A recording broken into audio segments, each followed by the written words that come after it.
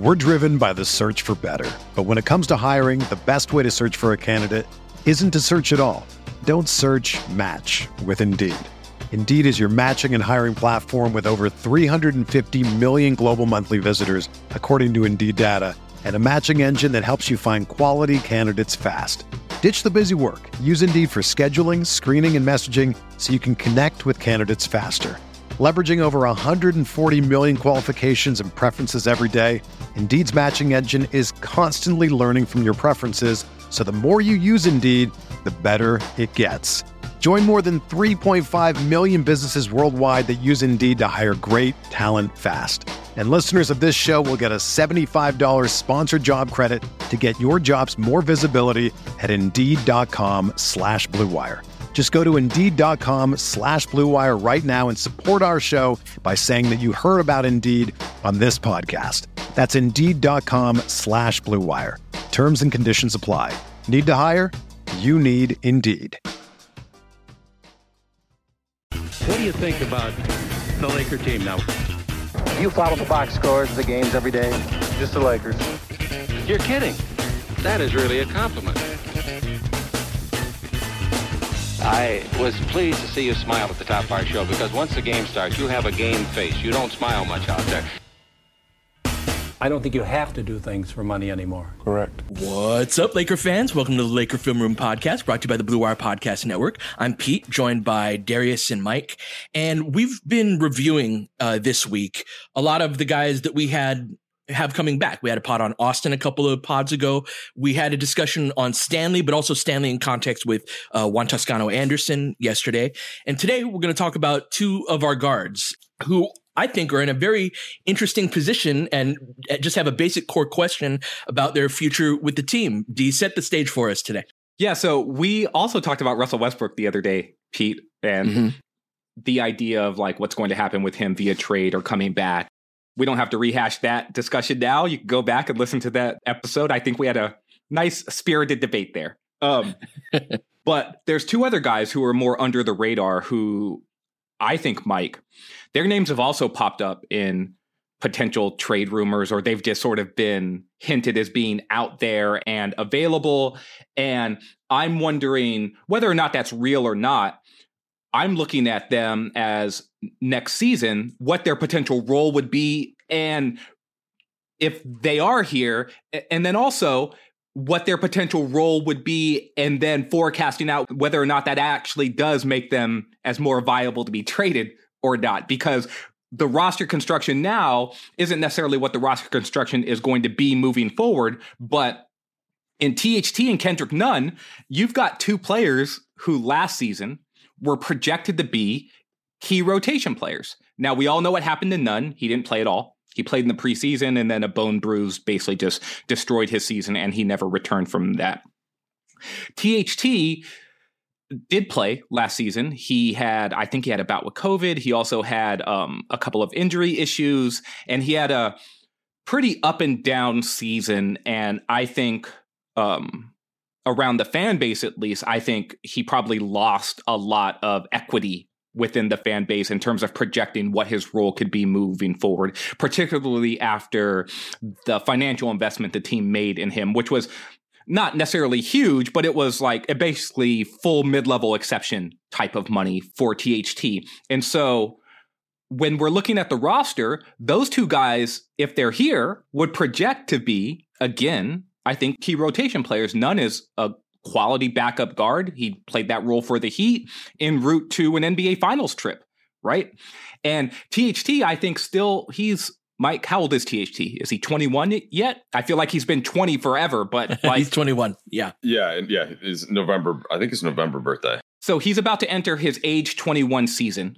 And that's typically around the age where guys do actually start to make a leap. Now, you would think that maybe would have happened already for a third-year guy, but he came into the league relatively young. So I wanted to talk about these guys and what their role potentially would be, and honestly, whether or not they're long for this Lakers team that is still looking to find the best version of themselves and build out the strongest roster possible. So where are you kind of at, Mike, with both of these guys? Well, we got to hear from Nunn for the first time in a long time. because Chris McGee, our buddy over at Spectrum, sat down with him for a couple of minutes at the team facility the other day. And I just retweeted the link if you wanted to see it in Nunn's words. But the summary of it is that he said he feels 100%. He feels great. He feels the best that he's felt since the bubble. But he also hasn't played full 5-on-5, up and down with the full squad yet. And so, all right, he still has August and September, right, to get those full runs in. And I don't know when that's going to come. They didn't get specifically into that, but I would just hope that he has a chance to get a bunch of those runs in before training camp, right? So that it's not like you get to camp and then, oh yeah, he's feeling great, but he's not practicing in full with the team yet. And because if we get to camp and it is, day one, yep, he's good to go. He was with the second unit, coming in. Oh, he looked great in the first scrimmage. That to me tells you something very important as in contrast to, let's kind of wait and see how he feels later in camp. So that's the first thing that I'm watching out for. In terms of he and THT, it gets back into this thing that Pete brought up the other day is that, well, not all of these guards, especially the ones that are a little bit similar in skill set, can play and can be out there in the rotation. And while THT, you still like at age 21, you still like the physical tools that he has. And I think the upside in that for what this roster is, I think Nunn is the better fit to play alongside a LeBron and an AD base team.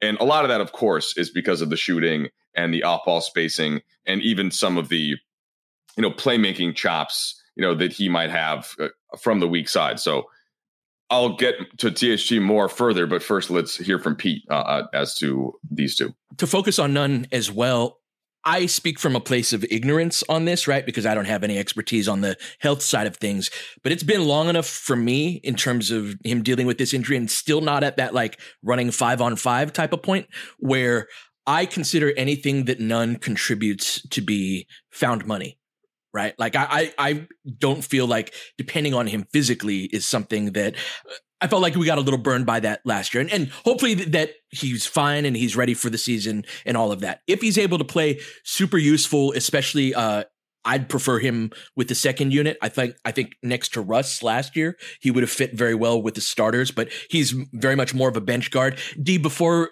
yesterday's pod or after yesterday's pod, we were talking about guards and the types that we have, right? Yes. The kind of guard that can get their own versus the kind of guard that can create opportunities for others. Nunn is more of a get your own type of guy, but he's really good at it, man. He's a 3-level scorer. I've been watching some Lonnie Walker tape and we'll do a pod on him coming up as well. So having those types of 3-level scorers, we got a couple more of them on this year's team and Nunn would be able to provide that. But it's just at a point for me, D, where that along with are they going to be with the team later? They're the tradable guys. They're the guys that aren't making vet minimum contracts. Yep. If you want to make a trade, you need salary in order to execute a legal one, unless the other team you're trading with just has a ton of cap space. There are a couple of teams that fit that description, so it's possible. But of course, their names would be in any trade discussion that it's just a matter of putting 2 and 2 together. And so when I think about the glut of guards that we have, the notion that we're not done building the roster and the fact that you have to include salary in a trade. So if you put those factors together, then it just seems like A plus B equals C. You know what I mean? I do know what you mean. I want to stay on Nunn because when we were talking yesterday after the pod, Pete, personally, this is just my opinion. And we saw so little of Nunn with the Lakers. And we saw so little of him playing with like an actual version of the team because he only played during the preseason. And if you rewind 10 months ago or whatever, when the Lakers were playing preseason games, they were one of the least serious preseason teams that I can recall for a team that had any expectations to do something in the postseason. Like, I just contrasted Mike to like what the 2019-20 team looked like during the preseason and how seriously they took it. And then that was the like early, if you go back in hindsight, those were the red flags about this Lakers team. They were happening during the preseason, almost in a very similar way to the Steve Nash, Dwight Howard, Kobe and Gasol Lakers, where it's just like, yeah, we're implementing a new offense. There's all these new schemes. Here's Eddie Jordan. We're going to run the Princeton offense. But yeah, we're not playing any of the guys. It's just like, wait, well, how's that work? Everything's supposed to be new. You're supposed to be taking it serious. Like, how are you going to actually get the reps that you need? And so that was the last time we saw Nunn, an unserious Lakers team playing unserious preseason basketball. It's going to take time, but I guess we're kicking the can down the road. All this stuff, it's just frustrating even rehashing it right now, right? But I wasn't super impressed by the way that Nunn was playing, even within that context. I thought he was hunting his own shot a little bit too much. His shot wasn't necessarily going in at the rate that I would like. He was taking like early clock pull-up threes in transition. I was just like, okay. I wonder if this is what it's going to be. If, and that's a big if this is what it's going to be, I'm not sure I'm feeling this. Right? Like, I would prefer to see something a little bit different, maybe getting to the rim a little bit more, maybe getting into the mid-range and looking to take a few of those pull-up jumpers that are a little bit closer to the basket. So let's go to break here, because I do want to dissect Nunn's game a little bit more and place it within the context of LeBron and AD, because I still think that there are questions there. We're driven by the search for better. But when it comes to hiring, the best way to search for a candidate isn't to search at all. Don't search, match with Indeed. Indeed is your matching and hiring platform with over 350 million global monthly visitors, according to Indeed data, and a matching engine that helps you find quality candidates fast. Ditch the busy work. Use Indeed for scheduling, screening, and messaging so you can connect with candidates faster. Leveraging over 140 million qualifications and preferences every day, Indeed's matching engine is constantly learning from your preferences, so the more you use Indeed, the better it gets. Join more than 3.5 million businesses worldwide that use Indeed to hire great talent fast. And listeners of this show will get a $75 sponsored job credit to get your jobs more visibility at Indeed.com/Blue Wire. Just go to Indeed.com/Blue Wire right now and support our show by saying that you heard about Indeed on this podcast. That's Indeed.com/Blue Wire. Terms and conditions apply. Need to hire? You need Indeed.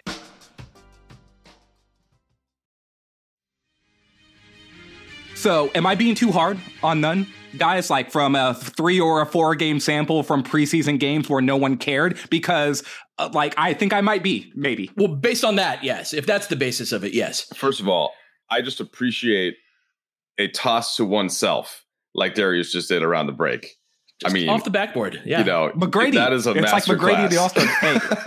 McGrady in the All-Star game, Mike. Oh, man. Sorry, go ahead, Pete. No.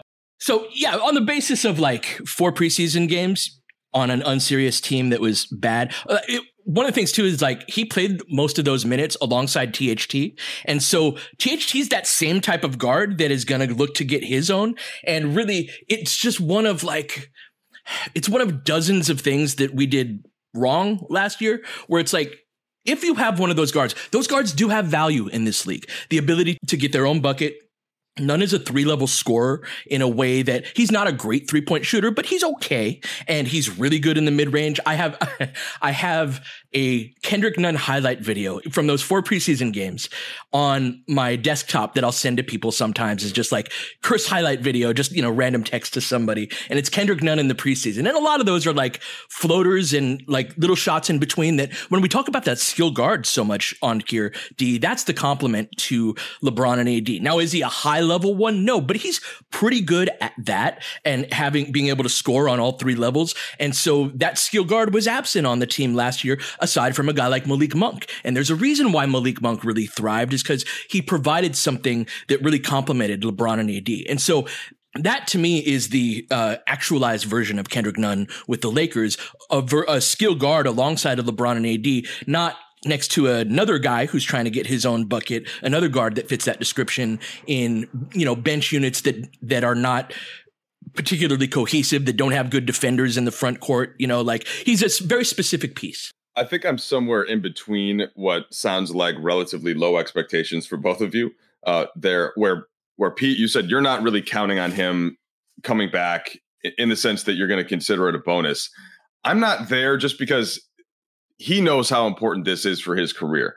He has to get back on the court healthy. And I think that's what the whole focus has been. And so I am assuming that he's going to have his health and that he's going to be on the court early in the season. So that's the one thing. But the second thing is, and this is when the Lakers acquired him in the first place, you always worry a little bit about the good teams and the teams that, like the Miamis, this could be, you could kick this can down the road to San Antonio and Lonnie Walker as well, who've got these young guys who have some really good moments, but they don't fight to retain that type of player. And so why, right? What is that? And the last games that Nunn played for Miami was the first round series they had against Milwaukee. And this now would be the 2021 playoffs. So when the Lakers were playing against the Suns, and he struggled.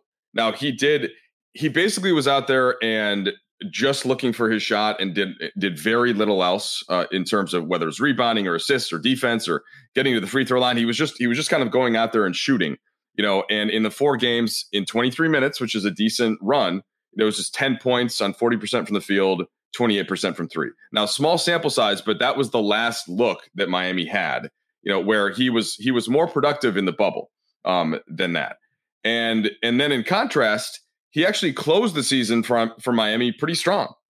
He had some really nice games in May. And remember, this calendar was pushed way back still from the bubble and starting against the next season.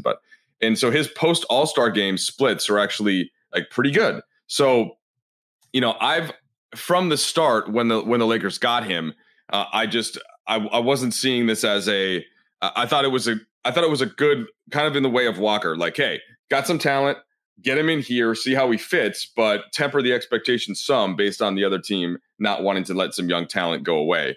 And the unfortunate part, Pete, is that you have to pull up clips from a long time ago. And maybe this is part of what you were getting at in terms of you need to see it on the court and first where it almost seems irrelevant, right, to look at some of those clips based on how long ago they were, the different setting, the different teammates, and sort of what he's going to be able to do for the Lakers now. So, Mike, just a quick note. I differentiate Nunn leaving the Heat from Walker leaving the Spurs from the perspective of the Heat were going to be up against a hard cap based off of the sign and trade they were going to execute for Kyle Lowry.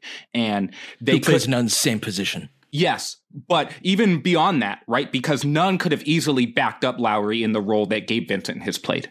And they have Hero, who's on the ball a lot off the bench. Yeah. Yes, but in letting Nunn go, the reason why they had to pull Nunn's qualifying offer was because his qualifying offer in and of itself would have pushed the Heat over the hard cap.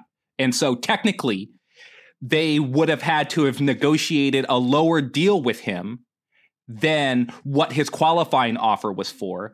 So if Nunn were to simply go and say, I'm executing my qualifying offer and I'm going to stay with you guys next season, they wouldn't have been able to execute the Kyle Lowry trade because it would have pushed them over the hard cap. So they had to waive him, or they had to relinquish his rights, which made him an unrestricted free agent. It was a technicality. I'm not saying they would have kept him anyway, but it really was a technicality. They had to make him an unrestricted free agent. Whereas the Spurs, they just kind of were just Lonnie Walker, go ahead and do your thing. We have other players we like Miami, more than you now that we like to go toward athletic, defensive-minded bench guards. And so I think of Vincent and Strus and their emergence this season. And they kind of went away from skill guards in that perspective. And I think that they saw some of the price for that. Remember in the Eastern Conference Finals, Boston was in drop coverages and Miami's guards weren't able to hit pull-ups, right? And so that mid-range, that ability to shoot a pull-up jumper, I think is an important skill. But to Mike's point about the playoff rotation and the last time that Miami saw Nunn, Mike, this is one of the reasons why I think that you're give me guys who are D&3 players is really, it has such staying power in the playoffs in particular, because if a guy like Nunn isn't scoring, then what is he providing you? And as the game gets more difficult, as the games get higher and higher level, it gets harder and harder to score for everybody, right? So it becomes a question of what else do you do? And that's something that I think we have kind of a blind spot for with our guards. I don't think we need both a Kendrick Nunn and a Lonnie Walker. You know what I mean? Like, I think we need one guy who can kind of do that, but everybody else needs to be able to defend at a high enough level where Nunn's okay as a defender, but I don't know. There's just like a lack of size or contributing in other areas that I think that when you look across the roster, if you have too many guys like that, you're really going to suffer in the playoffs. Well, this was to your guys' conversation in the pod that I missed yesterday, where who's going to close the game, right? Who can stay on the floor then, and who can scale up defensively?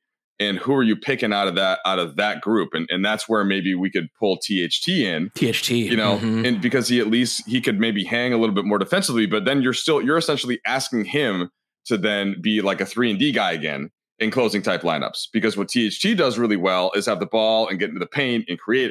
And so this is where I kind of almost enter Troy Brown into the conversation, because he was somebody that actually did do the 3-and-D role. And did it decently. It happened to be off the bench for the Bulls in limited minutes, but that's something where I'm curious to see if he can emerge into that spot. Not to enter. Riggs, think so too, buddy. Enter that into the conversation as well as we try to figure out what the point is of all of this. Let's go to break and talk some THT on the other side.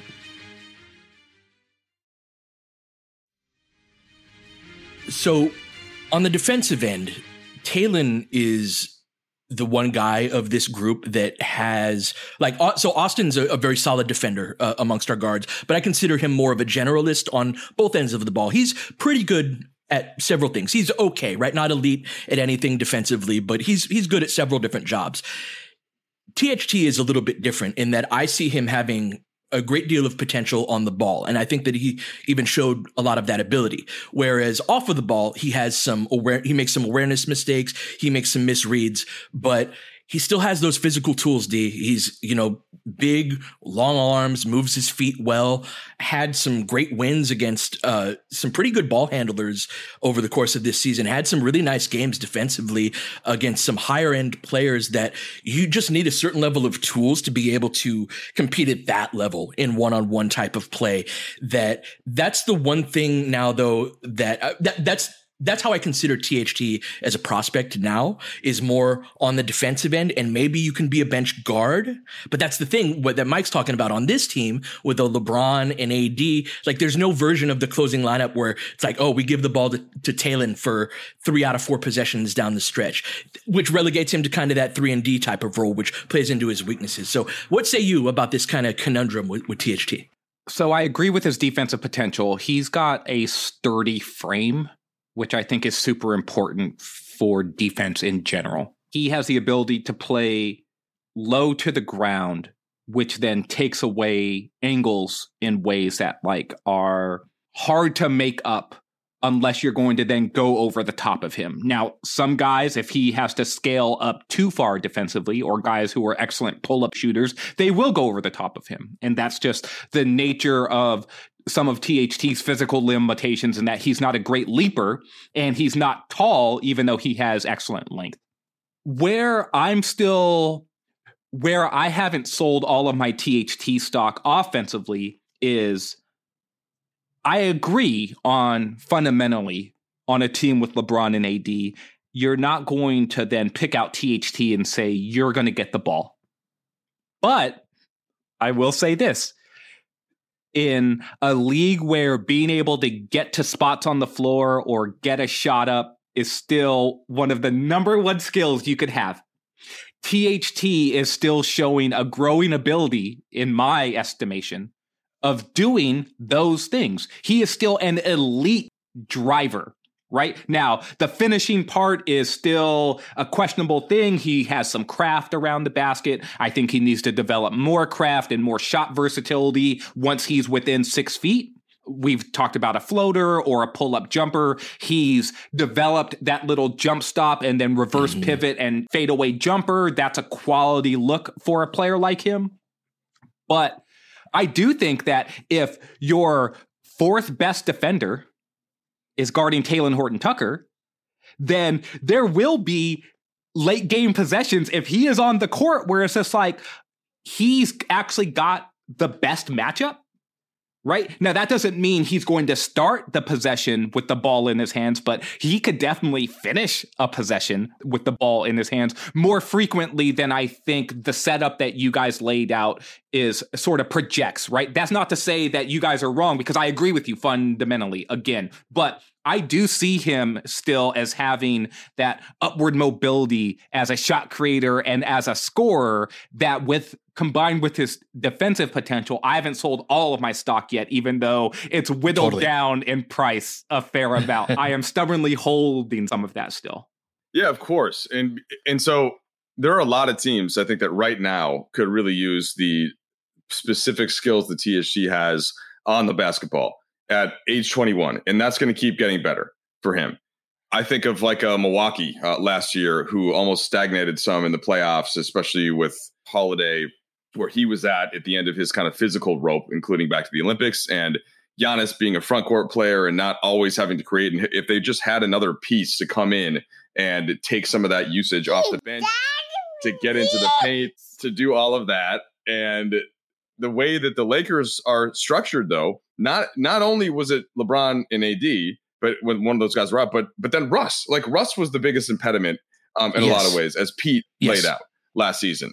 And so, Pete, that's why I was going to kick it to you. So to just entertain a hypothetical, right? If Russ isn't there, then how does the skill set that he has, and maybe even none to an extent, but how does that play out differently maybe than how last season did? It's funny you asked me this, because I was going to ask you the ramifications of if we were to trade Russ and not get a point guard back. And so it's a question that leads to kind of the same place, in that it pushes guys like THT and Austin onto the ball more. And I think they're totally capable of absorbing more ball handling ability. Now, is that a closing lineup point guard? No, but your closing lineup point guard is LeBron James. And there's always going to be a certain degree of that. Now, this, though, is we always talk about dial turns. Like, if you say, oh, hey, we could really use a point guard to take some of the load off of LeBron James, let's go get Russell Westbrook, right? Like, that's a severe dial turn. You know what I mean? Like, that doesn't necessarily mean like the same thing as just get a guy that can take some of the load off, right? And then trading Russ for not an on-ball player at all, right? Which a couple of rumors have revolved around that. That's a pretty severe dial turn in the other direction too, that plays into some of the existing skill sets of our guards. Kendrick Nunn fits into this too, right? If Russ were to get traded for a couple of 3-and-D guys, we have 3 guards still. Even Lonnie Walker, to an extent, ran a lot of high ball screen last year.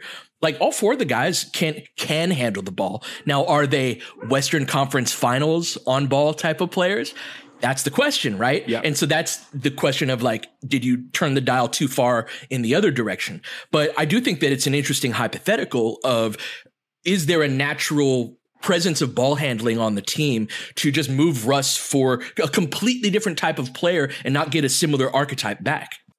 Well, I think you know how I feel about this, but I do indeed. I am going to prioritize that bigger 3, not even 3-and-D, just defense, stay on the court, complement LeBron and AD in other ways, and ultimately know that if LeBron's there on my team, that I want the basketball in his hands more often than not, so that every NBA roster is going to have enough, even if they're not of a super high level. And say, for example, Taylor Horton-Tucker, Austin Reeves, they're not at a super high NBA level in terms of creation and ball handling, but like, they can do it for certain amounts of possessions, at least more so than the team can get by without enough wings throughout the course of a season. So if I have to pick between the two, and my players are my 2 to start are LeBron and AD, then that's where I'm going to go. And just assume that I can. I mean, dude, you can get guys out of the G League that can come in and have some usage for a little bit. Like that. That's still the thing, that when you go to the park, most people are going to try to get the basketball. That's still ultimately the first thing in basketball. And again, not everybody does it great or efficiently, but I would rather approximate that than have the big hole in the other parts of the roster. For sure. And with THT specifically, he is somebody that can provide some of that size and defense. Now, he has areas to grow defensively. Don't get me wrong, but he provides some of what you like defensively, Mike, and especially at a guard spot where if you can heat up the ball a bit, like I keep saying, that's like your pass rush. We don't have a lot of other guys that can do that on this particular roster. So the question becomes, if he's an on-ball player on the other end, even if he's a secondary bench guy, D, there's kind of a chicken or the egg question with him where I haven't seen the type of guy that he is that's driving to the basket has to be able to make passing reads and also like pull up reads where he puts so much pressure on the rim that the defense is so on their heels that there's so many like pull up jumpers available that he's not really comfortable in a straight hard pull up. He likes to fade away. He likes to step back. I think part of it's because his arms are so long, but the inability to really do that well and he didn't make great passing reads that, again, may have been a function of just bad spacing in general that kind of hampered everybody. But I just haven't seen a command of the drive and kick game as a passer to be like, oh, I want to give this dude the ball for 10 minutes a game. But it depends on matchups. But that's kind of the place where he would need to make a bit of a leap for me. And if he does, then all of a sudden, yeah, totally let him, get some minutes running a bench group. That's the biggest leap for almost every on-ball player. That's the leap that you just described. I was listening to a podcast yesterday, and it was centered around the rumored discussions between the Celtics and the Nets around the Kevin Durant trade and Jaylen Brown being a part of that trade. And the growth that Jaylen Brown has made as a playmaker and whether or not that trajectory is going to keep going up. And if it does, then, hey, maybe you don't want to trade Jaylen Brown for Kevin Durant, considering the discrepancy in age and all of that. But Mike, one of the things that turned Jason Tatum into like the player that he was at the end of the season, where people were talking about him as just like, oh my God, look at the leap that Jason Tatum's made. That leap was almost all in shot creation for teammates and the reads he was making as an on-ball player. And so I'm with you, Pete. Yes, that's exactly where the growth needs to come from Tatum. He is an over penetrator when he drives. He has tunnel vision 8 feet in about the front of the rim rather than spraying out his vision and getting a wider lens view and saying, these are where my teammates are, and that's where the basket is. Because the best players who are shot creators are going to have both of that in mind and be able to make some of those reads. So can I just say as a tangent, Kevin Durant, that's a trade you have to make if you're Boston. I heard a lot of, and these are from the national reporter types that I respect, but there was a lot of, I don't know if you can do that. Jaylen Brown, the youth, you got a 10-year window. Like, no, you got Kevin Durant for 4 years. You're the immediate title favorite, probably the heavy title favorite if you make that deal.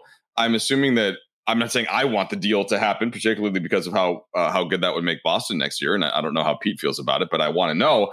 I just was surprised at how many people were pushing back and like, I don't know if I'm the Celtics. I don't think I would do that. It reminds me a little bit of like when the Lakers and had all their young guys and you get to love your young guys. They're there, but then Anthony Davis is there.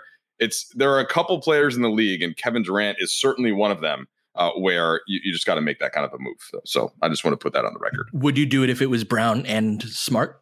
Yeah, I mean, ultimately, I don't think that you have to. I think that they can probably get it done with what they had put forth, which was White, along with Brown, and then a couple of picks and such. But if push came to shove, and I had to choose between them, then between White and Brogdon, I can kind of approximate Smart and still having a point guard that is good defensively and big and physical, and I'm still winning the title. So yes, ultimately I would do that.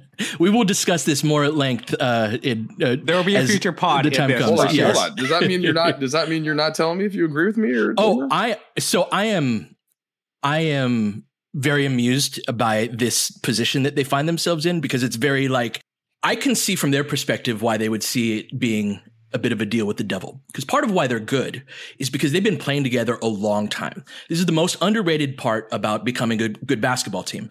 One of the reasons Golden State is great is because they've been playing together for years.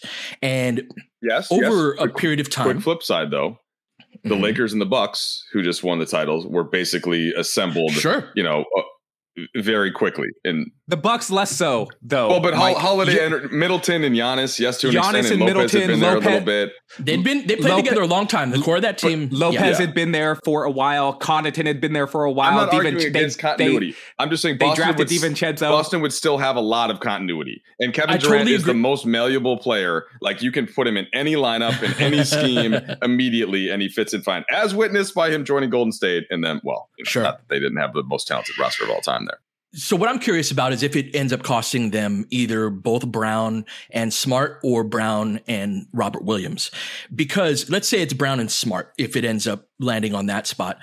It's Kevin Durant locked up for 4 years, right? Like, I'm not going to argue hard against Kevin Durant. What I'm saying is that you fundamentally change the identity of your team. Maybe it's a better team on the other side of that, but it changes so many of the reasons why Boston was good, which in my opinion are the continuity. They were really athletic for their size and strong as hell, right? And so in trading Jaylen Brown, he is such a handful athletically. Marcus Smart is one of the strongest defenders at his position in the league. Like, you see what I'm saying? And you trade them for Kevin Durant, you are not as strong. You're not as physically imposing. You might be better, right? But I can see why that trade is so interesting and amusing to me is that it's a fundamental identity shift. I think that if they trade for Kevin Durant, that is totally justifiable, right? But it is something that I see why they think about it. Maybe have Darius have the final thought on this one, but I think because of what their bench is and because you have both White and Brogdon, you can trade Smart and still keep that identity. I would not trade Williams, though. I would not put him in that deal because he's the one that makes them that physical and athletic on defense. That's the swing position to me because when he I think it's Smart that does that. That's interesting. Yeah, I mean, Smart from an attitudinal perspective, I guess to an extent, and he's certainly valuable. He's the one that got pulled out as the defensive player of the year. But I think that defense is more important inside. And when Williams is flying around out there, that to me is ultimately the thing that made the difference. In that team where they struggled, Pete, as you talked about all the time, of Brown and Tatum not being able to dribble as much. Well, guess who can dribble? Kevin Durant. Guess who can get his shot at any time? That he immediately makes their offense nuclear. Because Tatum, somebody's going to have to give me a 3-4 combo in league history that's been tougher to defend than those two, which includes Kawhi and Paul George. You get so much better offensively, and defensively, you're still able to keep the identity because of the other big skilled point guards on the perimeter, plus keeping Williams. So I'll shut that part of it out now and kick it over to Darius. But I see that you are more in alignment, Pete, with some of the people that I kind of was making fun of to start. So now I feel bad. I guess we just disagree. I understand where they're coming from. I'd trade for Kevin Durant with 4 years left on his contract. I'm just saying from their ethos, they're very proud that they've built something. Yeah, I get it, but we'd still do it though. That's my point. Like we love our guys, but you still got to. I'm saying I'd do it, but part of what makes it interesting to me is that from their ethos of the build it from the ground up, slowly build slow, build strong, build up a core over bunch of years, and now you find yourself this close to a title, and you have a choice to make. There's a certain crossroads to this where it's like, do you go the Kevin Durant route or do you keep a good thing going? And it's an interesting decision either way. So I'd love to hear your thoughts to wrap it up, D. I do not know. And this is where I said this the other day about thank God I'm not a front office final decision maker. I think that the arguments on both sides are super strong. If I'm actually looking at Boston's roster and I understand everything that Kevin Durant does, and I want Kevin Durant on my team. Point blank. If you give me Kevin Durant and Jason Tatum, fantastic. Right? What happens though when your next best player in terms of a ball handler hasn't played a full season, maybe ever? And then what happens when the next 3 or 4 out of the next 5 or 6 best players on your roster all play either power forward or center? Because that's what's going to happen if you swap Kevin Durant for Marcus Smart and Jaylen Brown. You basically give up your starting point guard and your starting shooting guard for a starting power forward. And so now you have purposefully built in a certain amount of roster imbalance in order to upgrade in talent. And roster construction is the hardest part of the talent game, because talent is talent. And Mike, this is the same conversation me and Pete were having the other day that you weren't a part of, about allocation of resources when your best players are like a sort of an amalgamation of a 3-4-5.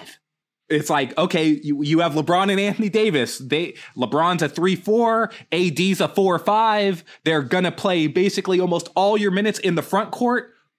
How do you build out your team the rest of that? And Boston would be in a similar situation. Like KD and Jason Tatum they've both basically played small forward. Now both can also play some power forward. Great. But now the other best player, you guys were just like, I wouldn't give up Robert Williams in that deal. Great. Neither would I.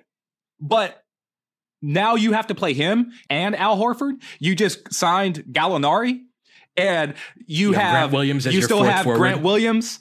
Like suddenly the majority of your best players are all 3-4-5s. And you're like, okay, and my best guard is Malcolm Brogdon and Derek White. It's just like, great. When was the last time Malcolm Brogdon had to play a full season? I'm not saying I don't want Kevin Durant. Give me that. But when I'm talking about building out a roster, I actually think Boston would then have more work to do. It wouldn't be less work to do. And that's a big, just because I want to round out my roster in a way that I think best promotes the talents of the two guys who I now want to optimize. And I don't think that they actually have that with the roster that remains, if they have to include Smart. Interesting. See, I'm looking at it more like Durant is basically replacing Brown on the roster, and you can have Durant, and this is the beauty of Durant and Tatum. You can have them scale up or down. You can have one of them play the 2, essentially. Tatum can certainly defend 2s. You can have either one of them play the 4, 2, 3, 4. You're basically locked down. You're in good shape there. And then the only other thing to inject this, Brown and Tatum, right? I still think that Jaylen Brown loves the concept of being the number 1 and loves the concept of being the alpha, and that's why Boston struggled out of the gate last year.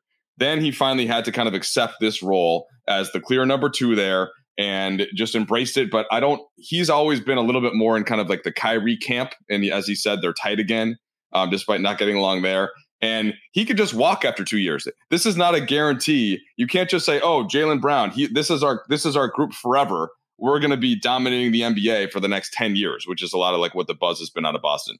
Durant's got 4 years on his contract. Brown's got 2.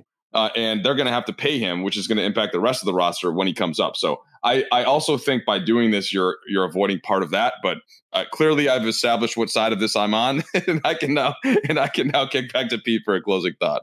It's a fascinating decision. This was a fun detour here at the end. All right, we'll be back next week, talk more Lakers, and apparently we need to talk some more general NBA trade rumors on this, because we got a lot to say on this topic, I think.